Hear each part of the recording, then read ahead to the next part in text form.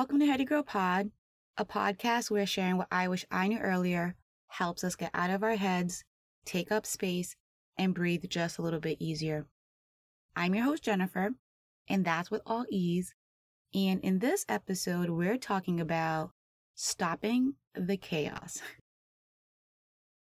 Okay, you know what I decided? Next week, all of the podcast episodes will be about positive, uplifting, or joyful things. I don't know what they are yet, but they will be about things that make me smile. I mean, technically all the episodes make me smile in some small way, because every I wish I knew earlier is an important reminder, something I want to share with you. You may not need it, you may already know it, or maybe you just don't care. And that's fine. But your no thank you might be another listener's, oh, thank you. And since I can't always gauge what those will be, or when, or which episodes, I have to put out what was, is, or has been important to me.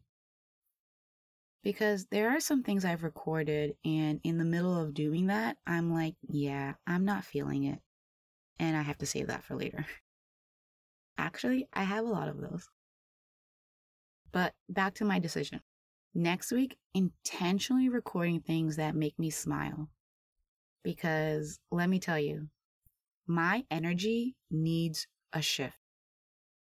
Not only do I have a lot going on internally and externally, I realize the world is just wild right now.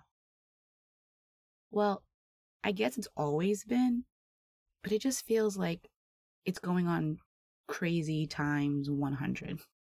Or is that just me? I noticed recently I've been doing a lot of doom scrolling. I knew what it was, but I looked it up so I could explain it a little bit better here. It's reading an excessive amount of negative news online. One site actually said it's obsessively seeking depressing and negative information. That one hurt my feelings, but it's true. Like, once you read one negative thing, you seek more information about that event or story. Or maybe that story brings you down another rabbit hole of different bad news happening out in the world. And can I tell you what? It's exhausting. Mentally, physically, emotionally, spiritually, all of the other alleys. It feels defeating. If your life is already hard and then you spend hours, yes, it can be like that sometimes, hours, finding and seeking information confirming this world is hard, it can feel like an even heavier weight on your shoulders. So why do we do it? Wait, maybe some of you don't do it. If so, wow, you're amazing. But then I'm talking about the other we, the we of us who find ourselves seeking stories we know will bring us down. Why do we do it? Is it to protect us? Like, the more I know about the bad, then the more prepared I'll be when I'm out in the world. Or is it to make our life not feel so bad? Like, why am I sad about this when that family or that town just experienced that? Or is it to confirm our own feelings of negativity? Like, I already feel like everything sucks. Let's confirm more reasons why I should. Or maybe it's the same reason people watch trashy reality shows. You just need to know what happens next.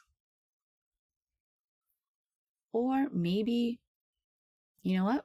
There's someone out there who does doom scroll, but it's so that they can think of ways to help and be a support of humankind in some way.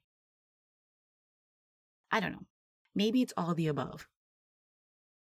I remember being younger and thinking, the news is terrible all the time. There should be news that just shows the good stuff happening. And I think there was a show like that once. And actually, there might still have shows like that out there today. But they aren't always getting the same number of viewers. To be fair, when the news takes a break from bad news, and I don't know, talks about a dog that flew an airplane or something. Okay, not that, but you know what I mean, something wholesome.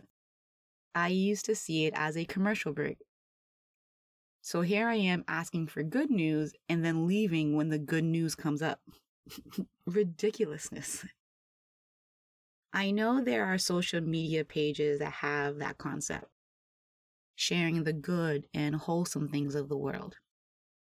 I think Upworthy is one. I do appreciate seeing these kind of posts, but I just realized I never hit follow on those pages.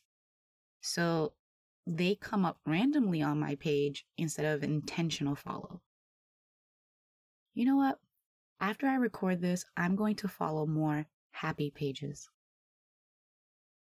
But honestly, I just need a social media break altogether.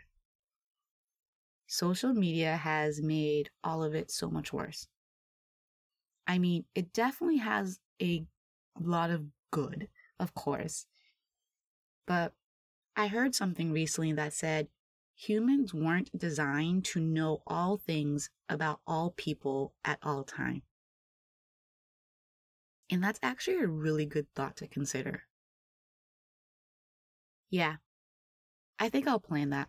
A social media and news detox for maybe a month or more, like a summer detox.